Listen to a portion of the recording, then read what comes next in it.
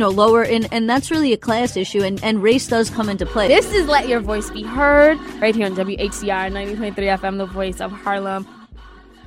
So where we left off, we were talking about the March for Science, which again took place on Earth Day, where scientists and science supporters came out in droves to say enough is enough with this attack, this war on science, which is being perpetuated by the Trump administration. So, as I said, we're going to move this conversation along to talk about the People's Climate March, which is coming up in just a few more days. And FYI, I actually went to the People's Climate March last year, and I plan to be there again this year, God willing, in just a few more days. And we have a very special guest on the line who will be joining us for this conversation. We have with us Paul Getzels. He is the national coordinator of the People's Climate March, and he is on the line with us.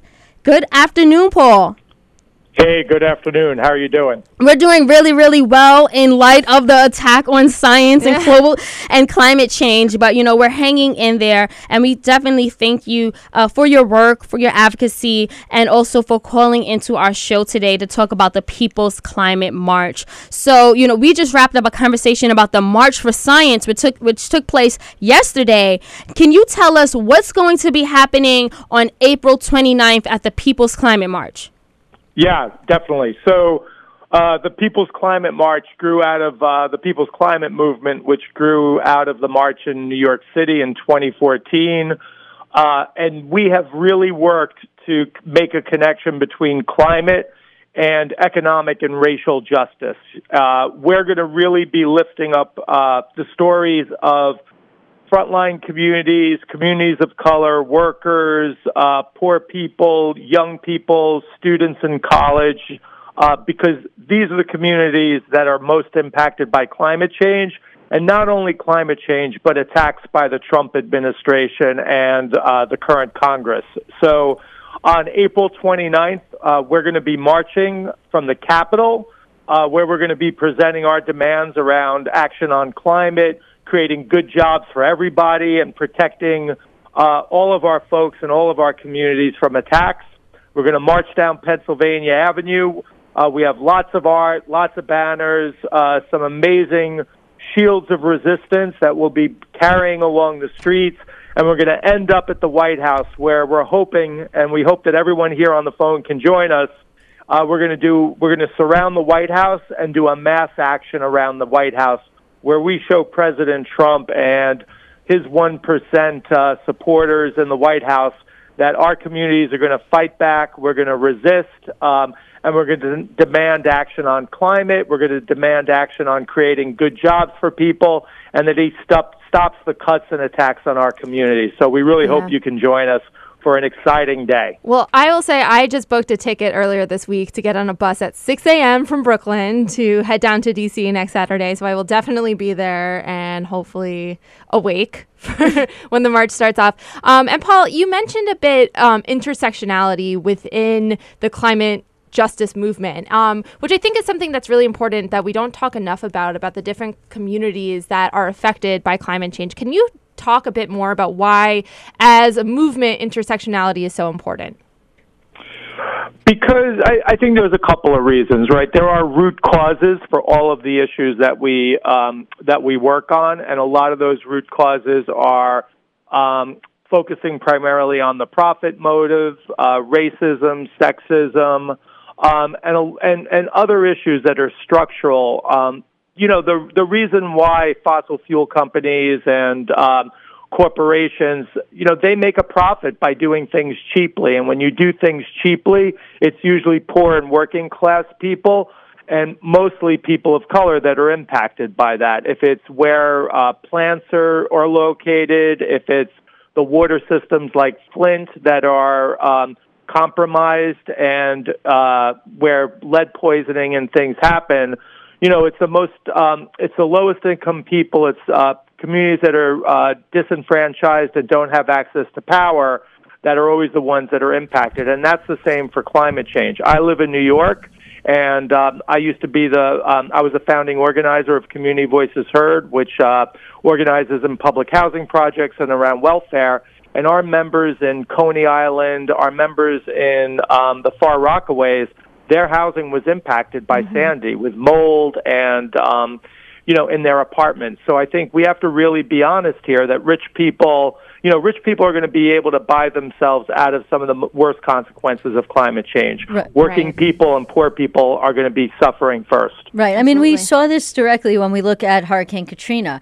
The people that were impacted the most and the people that are always impacted the most by these big storms and the subsequent effects of climate change are people who live in low-income communities and, in general, low-income communities of color. That said, I have two questions for you, Paul. Number one is, for people who can't make it down to D.C., is there going to be a sister march here in New York that people can attend? And if so, what are the details for it? And number two, when are we all going to die from climate change? When is Trump getting us all killed? I mean, first, I think it's really important that people get in the streets and contact their legislators and take on this Trump administration and the corporate elite so that we don't die from climate change, right? And I think that's an important thing. We can stop and slow down the effects. We can make a huge impact. So I think people have to get active in their communities. And I'm going to urge everyone, if you can, like you did, we really need people in Washington, D.C. So it's the 100th day of the Trump administration. Trump is holding a big rally in Pennsylvania. He's gonna say, "Oh, I have 50,000 people at my rally. How many people did the climate change rally get?" So we hope everyone will come down to D.C. I know it's a long ride, but that's our biggest ask for folks. By car, by train, by bus. Right. No, I was just curious. Is there a sister march? Sorry. Go ahead. No, is there a sister march going on in New York? Yeah. So there are a few. The biggest one right now is happening in Queens, ironically enough, at a public housing development in Queens. And if people check up on our website, peoplesclimate.org, you will find where that is happening. I believe there's also one in Brooklyn, but I'm not sure where. Definitely. Jackie? Yeah, and for folks that are on the fence about heading down to D.C., I mean, it is a big action, especially if you've never done something like that before. I would definitely recommend that you do it. I would say for our listeners, if you're on the fence but you think that you want to go and you're a little nervous about it, tweet at me at Jackie Cohen, JAQICOHEN.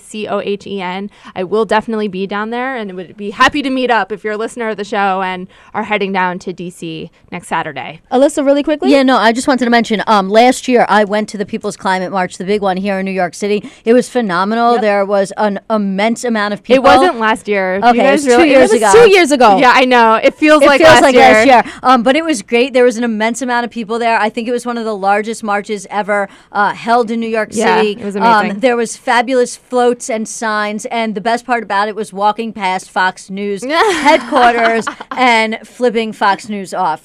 So, if only to flip off Fox News, I encourage you to show up to the People's Climate March. If only to flip off the president. If only to flip off the president, I encourage you to go to D.C. for the People's Climate March. Selena? No, definitely. I stand behind it 100%. If you guys can go, it is well worthwhile because not only is it a good time, not only are you connecting with like-minded folks who care about the environment, but again, this is about justice, particularly in communities of color. As Paul mentioned, we get hurt the most whenever there's a superstorm, whenever there's floods, wherever, if you think about it, even when it comes to our businesses and our communities, if everything is flooded, we can't get to work. And for a lot of us and our children, we depend on day-to-day, we depend on going to work day-to-day because it affects our paychecks. So again, guys, we cannot stress the importance of joining the People's Climate March this Saturday. It's coming up. And again, Paul, if you can just let everyone know how they can best reach out to you to get in touch or to buy a ticket to come to Washington, D.C. Yeah, so real quick, let me just say two things, and I'll do that. One is, how many other times no other march has pledged to do a sit-in around the White House with 50,000 people against Donald Trump? So I really hope people come down who are amped up and excited. We're going to do a sit-in. We're going to do it right around the White House. It's totally legal, but it's going to be a powerful action. And two, Donald Trump is having a rally that night, and we got to really show him up that day. So those are two reasons why it's important to get to D.C. If you want to find out about D.C., you can reach me at Paul, I'm going to give you my email address, paul@peoplesclimate.org. If you want to reach out to me directly, paul@peoplesclimate.org, and I will connect you up to the right person. But the other thing is check out peoplesclimate.org and go to buses.